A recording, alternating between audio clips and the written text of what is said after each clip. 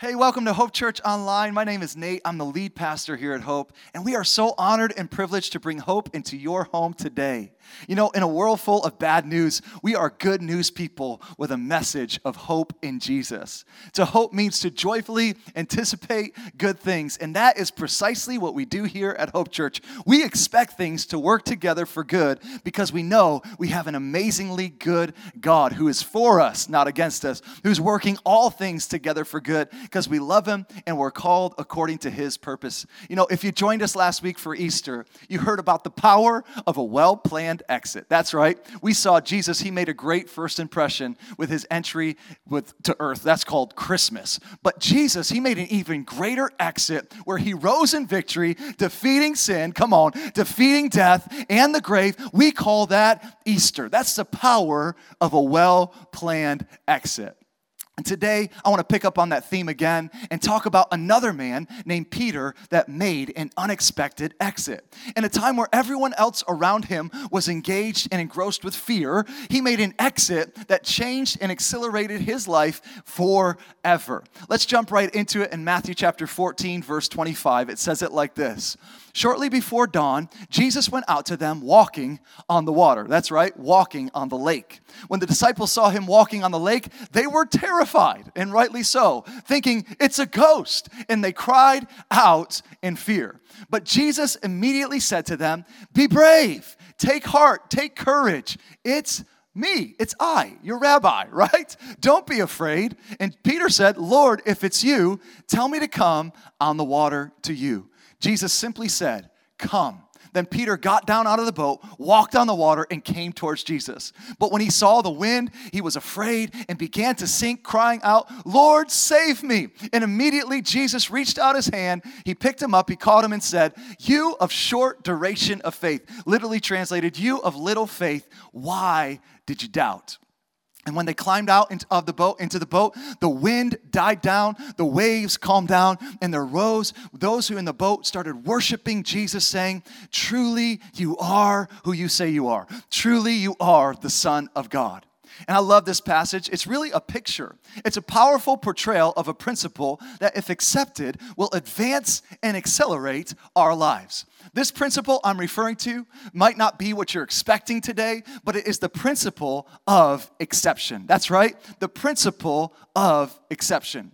You know, growing up, we learned all about the laws of our language, the rules and the laws of grammar. And one thing we had to learn were the exceptions. And there's a lot of them. But when it came to spelling, one of the exceptions I found easiest to remember was I before E always, except after C and in sounding like A as a neighbor and way. It's always like this, except when it's not, right? Someone comment with me, exception. Exception. That's what we're talking about today, exception, the power of exception. Webster's dictionary defines exception as a person or a thing that is excluded from a general statement, who does not follow the norm, does not follow a rule. So an exception is an anomaly. It's a special case. It's a deviation. It's an irregularity. And as I reflect on the definition of the word exception, I feel like it's a description of the way God sees and addresses his people.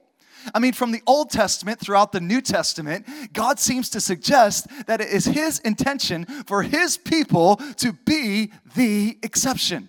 Anomalies, irregularities, deviations, distinct and different from everyone else around them. He uses words like salt and light and chosen, special, set apart, anointed, beloved, peculiar to describe his people. That's not ordinary. That's not normal. That is exceptional. We are empowered to be called to be people of exception. Therefore, we should embrace the principle of exception, which simply translates, just because it's the way that it's always been, doesn't mean that it's the way that it's always going to be. Another way to put it is, what happened with them does not dictate or determine what happens with me. I'll say it again. What happens to them does not dictate or determine what's going to happen with me. And that might challenge some of our expectations. That might challenge the norm, but that's what exceptions do. Exceptions live in the unexpected. I before E every single time, except after C and it's sounding like A as a neighbor or way. It's difficult to capture because it's always the same until it's not. I see examples of this principle of exception all throughout the scripture. It's powerfully portrayed in Genesis, where everybody on the earth gets washed away in a world-changing flood except Noah and his family. It's displayed in Exodus chapter 8, when God's people are slaves in a space called Egypt, and they're enduring all sorts of plagues and disease and sickness, and God says in Exodus verse 23, even though you're in Egypt and Egypt is experiencing plagues, he says, I will make a distinction between my people and your people. Do you see it, Hope Church? He says, it will be different for you than it is for them. And we see another powerful example of this truth 2 chapters later in Exodus 10:22. It says, so Moses stretched out his hand towards the sky, and total darkness covered all of Egypt for days. No one could see anyone or move about for 3 days. Yet all the Israelites had light in the places where they lived. Oh man, that is so good. All the people of God had light and were free from fear, while the world around them was trapped in darkness. Can you see it, Hope Church? Darkness was covering all of Egypt with the exception of the places that Israel lived. One translation put it this way: there was darkness in Egypt, but there was a light in Goshen. And Goshen is where God's people were hanging out. And you've got to realize that this principle of exception does not suggest that we won't experience what others experience, but it suggests that we can have a different outcome than others have. Come on, we may go through some of the same things, but we don't come out the same way. The experience is the same, but the exit, oh, come on, baby, it's so different because we are the exception. The experience might be the same, but because we're the exception, the exit is so different. An exception is not a denial of adversity and inconvenience. It's not a dismissing of the social norms, but it is a decision that says, I will not allow what is normal for others to define me, to imprison me, to inhibit me from living in all that God has for me. The scriptures in society are filled with exceptions. And as a person of hope, why not us say, why can't I be one of them? I mean, there's exceptions everywhere. Why can't I be one of them? Somebody write in the comments, exceptions change everything. Exceptions change everything. Exceptions change your ending. Exceptions differentiate how you exit. Exceptions change everything. Write it in the comments. Exceptions change everything. Here's the thing. 100-year-old women, they don't have babies. But God made an exception for a woman named Sarah. Exceptions change everything.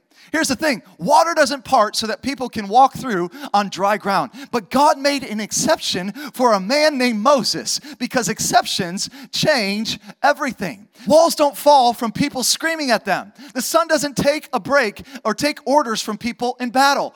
But God made an exception for a man named Joshua in the walls of Jericho and the sun of our solar system. Exceptions change everything. Come on now. Birds don't feed people.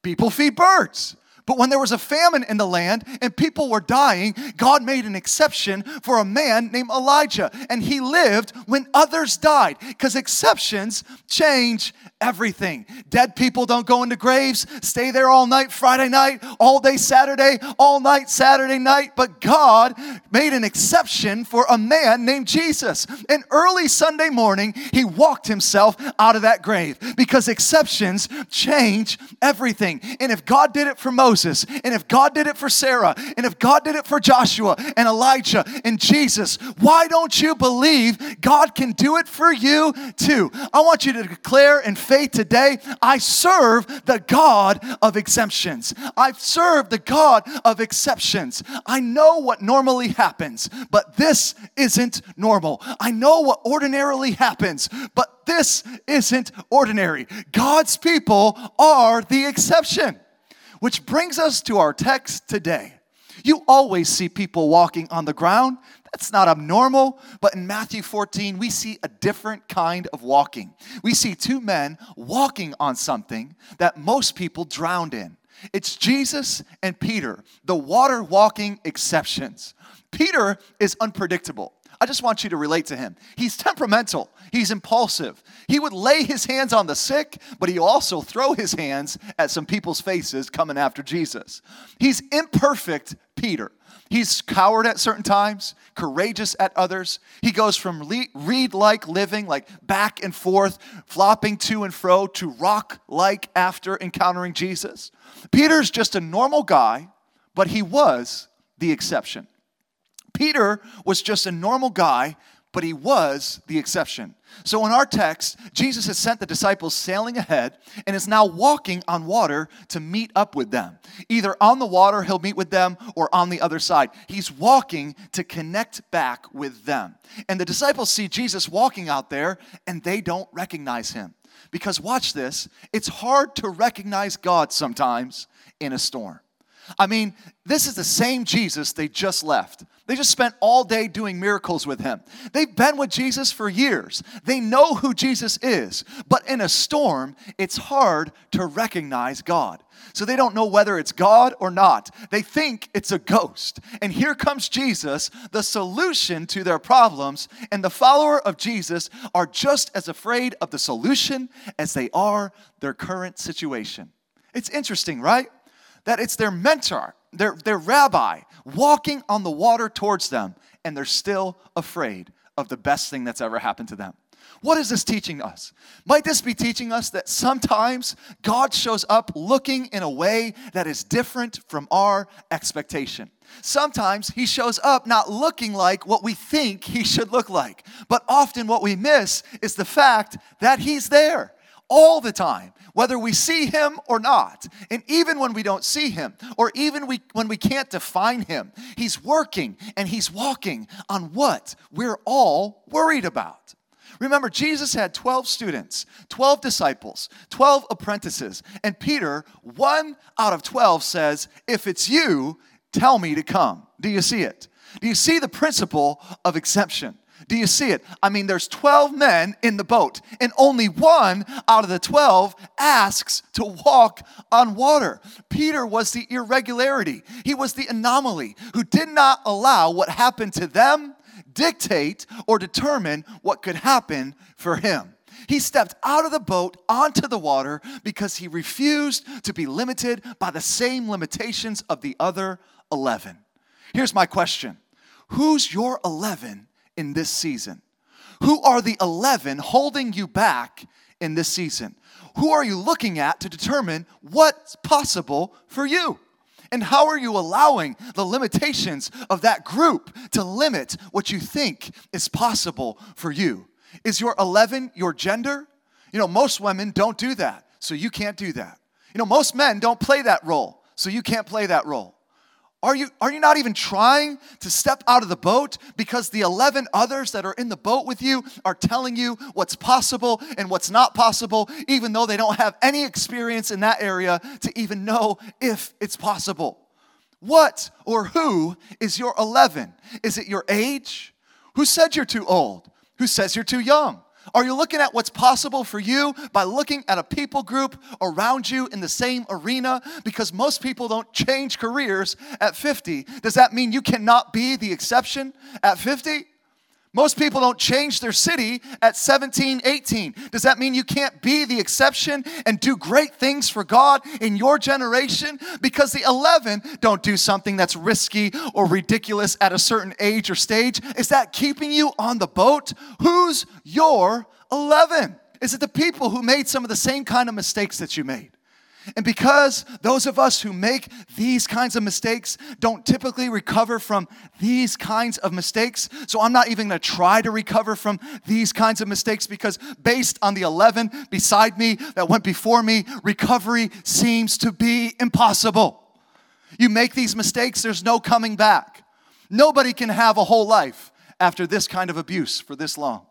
Nobody has a marriage that works after what we've been through. Nobody's get ahead having a criminal record like mine.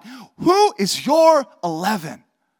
Peter had the audacity to decide what happens with other people on the same boat as me does not dictate or determine what happens to me. Just because we're in the same boat at the beginning doesn't mean we're going to end in the same place. And he was willing to step out of the boat anyways.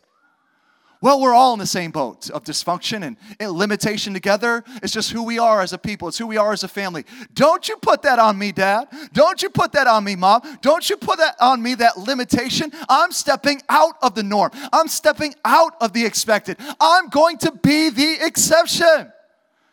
Who is your 11? Who are you looking at and coming to conclusions about what is possible for you based on the activity of others?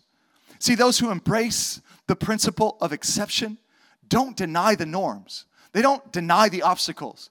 They don't deny that it may be harder for me based on my gender, that it may be harder for me based on my age, that it might be harder for me based on the mistake that I made, that it may be more unlikely for me based on my challenges. But unlikely does not mean impossible, especially with God. Unlikely does not mean impossible. Nothing is too difficult for him. Nothing is impossible with him. Come on, I can do all things through Christ who strengthens me. Unlikely does not mean impossible. Never been done before doesn't mean impossible to do today. And when I don't step out of the boat because of premature conclusions I've drawn about my life based on what happens to others, I get frozen in what I should be freed from. I don't want to be found frozen in what I should be freed from. And it's interesting because Peter embraces being the exception and steps out of the boat, walking on water. But in order to do that, he had to be willing to leave some people that he loved. In order to be the exception, he had to be willing to leave some people that he loved. Many people don't like this kind of talk because what makes you so special? Why do you think you're so special? Why would you leave me? Why would you leave me? I'm just looking out for you. I love you. It's always cloaked in love. I just don't want to see you get hurt or drown. I don't want to see some big dream drown you, son. And when you leave their concerned and caring, doubt-filled counsel, they say, why do you think you'll be any different? What makes you so favored? What makes you the exception? Not much other than that's what Jesus says about me. He calls me chosen. He said I'm special. He said I'm set apart. He said I'm anointed, beloved, peculiar people. It's not so much who I am, it's what he says about who I am. And not only does he say it, it's who he is living in me that makes me the exception. And who he is the resurrection and the life. Who he is the God who makes dead things come to life. Impossible, possible. Unrealistic, very realistic. So what, do you think you're better than me? No, not at all. I'm just different. And different is not better. It's just different. Exception shouldn't lead to arrogance. It should lead to humility. See, the principle of exception is not making a judgment on the 11. It's just discerning that I'm not number 11, I'm number 12. See, we're not making a judgment on the 11. I'm just discerning that I'm number 12. And the 12th one, the 1 out of 12, is not like the other 11. One of these things is different than the others. One of these things is not like the others. If you're catching what I'm saying, comment with me. I'm number 12. I'm number 12. I'm number 12. I know my dad did it, and I know his dad did it, and I know his dad did it, and his dad did it, but I'm number 12. I'm the exception. See, I'm not making a judgment on others that came before me or others that stand around me. I'm not making a judgment on what you should and shouldn't do. I'm not making a judgment on whether or not what you're doing is good or bad. No, this has nothing to do with you. This is a revelation of God's description of me that's giving me recognition of who I am. I'm not saying the boat is bad for you. I'm saying I'm not built for the boat. I'm not saying you can't be in the boat. I'm saying I wasn't born to stay stuck in a boat. I'm not built for the boat. I suffocate in a place called stuck and stagnation and safe. Safety suffocates me. That sounds like slavery to me. That sounds like entrapment to me. I was born to explore. I need to experiment. I'm not this or that. I'm this and that. I'm not wired that way. If that suits you, that's fine, but it doesn't doesn't suit me. I'm number 12. I'm stepping out. I can't sit down here. I'm itching to get out. I'm irritable in the boat. I want to walk onto the unknown. I was not born for the boat. I'm not built for the boat. And if you keep me on this boat too long, I'm going to start to rock this boat. Come on, people of hope. I'm number 12. Declare it in the comments. I'm number 12. Not a judgment on the 11.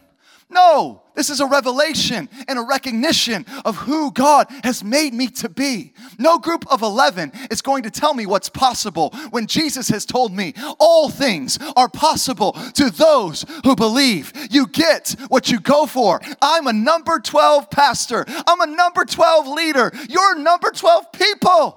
I do not gauge what is possible for this church based on what happened with the 11 that came before us or the 11 that stand beside us. This is a number 12 church. You are a number 12 people. We are not going to predict what's possible for the kingdom in Corning, Elmira, New York based on the 11 that have come before us. If it's never been done before, it's just right for Jesus. If greater groups have tried and failed, if greater leaders have tried and failed, we are the exception that will see this valley find hope in Jesus Christ. Now more than ever, we should see and believe that things that have never been done before are possible in Jesus. We are those who walk on the water. We're not afraid. We don't sit on the sidelines. We don't sit and soak and wait for life to come to us. And I don't believe you are 11 either. Why would God plant a boat sitter in a water walking church? That means that this church should make you comfortably uncomfortable. Because as soon as you start to settle in the boat, when you encounter Hope Church, something should wake up on the inside of you and say, don't you dare stay in this boat. Step foot out the boat. Don't you dare settle for less than God's best. You ought to feel an upward call that pushes you into your destiny in Christ Jesus in this place. Come on, if that's you, give me a walking person in the comments. Show me that you're not a sitter, you're a walker. Show me that you're not a soaker. Come on, comment a walker. You're a walker. You walk on what everyone else is worried about. You walk on what keeps everybody else in fear and in torment. To be the exception, there are a few things that I see we need to practice. Come on, let's get it in our spirits. I'm a water-walking person of hope. I am challenged to change. I will not sit and soak. I am here to stand up, step out, and move forward in Jesus' name. If it's never been done before, it's more right for Jesus now than ever. I am the exception. So to be the exception, we need a few things. Here it is. Number one, we need exposure. Peter was a fisherman by trade, so he had been on water most of his life. Yet even though he grew up around water, we see no evidence of him ever attempting to walk on water prior to him seeing his mentor do it. He never went for it. He never saw it. And once he got exposed to Jesus doing it, that exposure awakened an appetite in him for something he didn't even know existed until he saw it being done. He never thought to do it. Until he saw it being done, he never thought that he was the exception that could do it. So we've got to ask the question, why is it that you see what you see? Could it be that exposure is the evidence of God's favor on your life? And that favor puts you in the proximity of the extraordinary things of God? Because once you see it happening, you can't unsee it. Once you taste it, you can't untaste it. So could it be that God is exposing us to certain things, not to irritate us, but to inspire us? He's not trying to show you what you can't have. He wants to use that exposure as inspiration. Not for us to want what God is doing for them, but he wants to use that exposure as an inspiration for me to want what God has for me. Because what God has for them and what God has for me might be different. No. I don't want to walk on your water, but I do want to walk on mine. I'm not coveting what you have, but I'm passionate about what God has for me. We need exposure. Do you think that you've seen all that you've seen just to see it? No. You are exposed to experience your version of getting out of the boat. So number one, Peter had exposure from his mentor. He had exposure from his leadership. Number 2 element he had was the fact that he was enthralled. He was taken up with. Even though Peter had an appetite for the sea, he didn't leave until he saw Jesus doing it. His walking on the water was his response to an invitation from his Jesus, from his master, from the one he looked to. Peter was not walking on water just to walk on water. He was walking on water to get to Jesus. He wasn't just trying stuff just to try stuff. He wasn't a thrill seeker that was using the voice of God to validate a desire to have thrills and ignore his boredom in life. He wasn't trying to be brave as much as he was trying to be obedient. He wasn't trying to get on the water as much as he was trying to get to Jesus. And his obedience required that he be brave.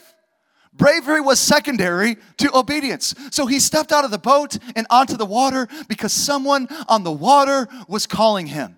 He was enthralled with Jesus. He was taken up with Jesus. He was walking to get to Jesus. Come on, Hope Church. Let's be those people who are absorbed and engrossed with Jesus. I believe you're watching this message online because there's something on the water that God is calling to you to. There are other people who are with you, but they don't hear what you hear and they don't see what you see. But man, do you hear it loud and clear, and you see it so crystal clear. I'm walking to Jesus. I'm looking to Jesus. I'm called by Jesus. Something is calling you to come out of the boat to meet me in a place that other people think is unsafe. Something is calling you to come out of the boat and meet him in a place that other people think is ridiculous, unsafe, uncharted. And it was because Peter was enthralled. When we read the text, we see that it's almost as if he didn't see the wind in the water at first. It's almost like Peter just saw Jesus. And it's when he stopped being enthralled with Jesus that he began to sink. And he cried out for him. You got to get this, because if you don't, presumption will cause you to drown. That's what happened with Pharaoh. He saw Moses and Israel walking through the Red Sea on dry ground. So he tried to do the same thing he saw somebody else doing on a word from God. He said, if they can do it, I can do it. That sounds inspiring, but that theology is bad, because Pharaoh and his army tried to do what Moses did, and Pharaoh and his army drowned in the sea. Because you drown when you try to follow a word that God didn't give to you. He said, no, I told them to do that. I didn't tell you to do that. But I have chariots, God, and Israelites don't. They have to walk through what I can ride through. I'm better than them. If they can do it, I can do it. But can do it and supposed to do it are not the same thing. You can have more chariots, you can have more connections, you can have more competence, you can have more coin, but if you don't have a word, if you're not enthralled with the word made flesh, if you are going to drown in what other people who had less than you walked right through. It didn't work because they were so smart. It didn't work because they were so connected. It didn't work because they were so great. It worked because Moses kept his hands lifted and stayed enthralled with God. He was exposed. He was enthralled. Number 3, Peter engaged. Even when Jesus told Peter to come, Peter was the one that had to step out of the boat and engage with the water, and engage with the unknown, and engage with uncertainty. Because Jesus will give you the word, but he won't move your legs. And some people have had the invitation, but have never walked on water. And it's because they won't engage their faith, because for them, the word come is not enough. All Jesus said was come. In the middle of a storm, in the middle of uncertainty, all Jesus said was come. And here's the question, is come enough for you? He gave him no more detail, but Lord, what's going to happen? Come. But what about gravity, Jesus? Come. What about the wind and the waves? What about the darkness? Is it safe? Are you going to meet me halfway? Come on, Jesus, meet me in the middle. I feel exposed. I feel out of my element. Am I going to have to come all the way to you? And all Jesus said was, come. Is come enough for you to engage in what you do not understand? See, God can't sustain you until you step out of the boat. He can't show you what's next until you step out of the boat. And yes, we need to be smart. And yes, we can use strategy. But we must also make sure that we're not stuck because of analysis paralysis. Don't talk yourself out of the word come from Jesus. Don't talk yourself out of the simplicity in being enthralled and engaging with Jesus. Because even if I sink and for some reason I'm not the exception, I'd rather live my life having walked for 3 steps on water than to live my whole life staying in a boat wondering what life would look like outside of the boat. Come on, people of hope. You are not built for the boat. You are not born to stay put. You are not better than the 11, but you are not one of the 11. You are number 12. Jesus is calling you into the unknown today. He's calling you to be number 12. He's calling you to be the exception. Run to Him. Come to Him. Be enthralled and engaged with the Jesus that you've been exposed to today. Come on, He had exposure. He was enthralled with Jesus, and he engaged with the call of Jesus. One word from Jesus can change your life. That word is come. And when you walk towards Jesus, He will change your life. Jesus said it like this: are you tired? Are you burnt out on religion or trying things in your own way and reasoning? He said, come to me. Come to Jesus, and I'll give you everything you've been looking for that matters. I will give you rest for your soul. You know, Jesus might not look like what you expected, but you can be the exception. Jesus might not look like what you were expecting, but you can be the exception when you come to His call. And His call might not always be comfortable, but that word come will change everything. Come on, we might go through the same things everybody else goes through, but we do not come out the same way everybody comes out. Today, Jesus is calling you. Maybe you haven't ever related to Jesus. Maybe you've never given your heart or your life over to Him. I want to tell you, it's the best decision I've ever made. When I said yes, when He said come, it changed my whole life forever in the very best way. So many people think God is out to control them, to ruin their lives, but it's the opposite. He said, I came that you might have life and life to the fullest. He has a bright future and a bright hope for you. And when you surrender to His call, when you say yes, I come to you, I rest in you, man, He changes everything. Maybe you've walked away from Jesus. You've stopped relating to Him for one reason or another. Today is your day of freedom. Today is your day of salvation. He wants to help you more than ever before. Come to Him. Come on, church. If that's you this morning, I'm going to give you an opportunity to pray with us. He says, if you confess, if you ask me with your mouth, and you believe in your heart that I can help you, I will come and I will change your life. So today, let's surrender our lives to Him. Let's do it together. If you're coming back to Jesus or coming to Jesus for the first time, Jesus has one word for you. It's come, and He will show you a life of impossibility. He will show you a life of freedom. He will help you like no one has helped you ever before. So let's pray together, church. Jesus, I give you my heart. I give you everything I know, everything I don't know, and I trust you. I come to you. I say, would you help me? Would you forgive me? Would you set me free? I want to be a new creation.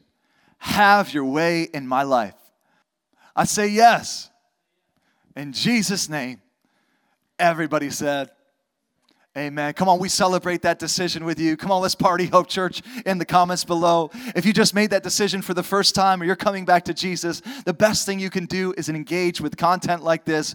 Come on, join a local church and really go after what God has for you. We believe that the best is still yet to come. God is for you, not against you, and He will bring peace in the middle of every storm in your life. Come on, He brings everything to peace. Come on, let's call on His name. He's calling us. Let's call on the name of Jesus together.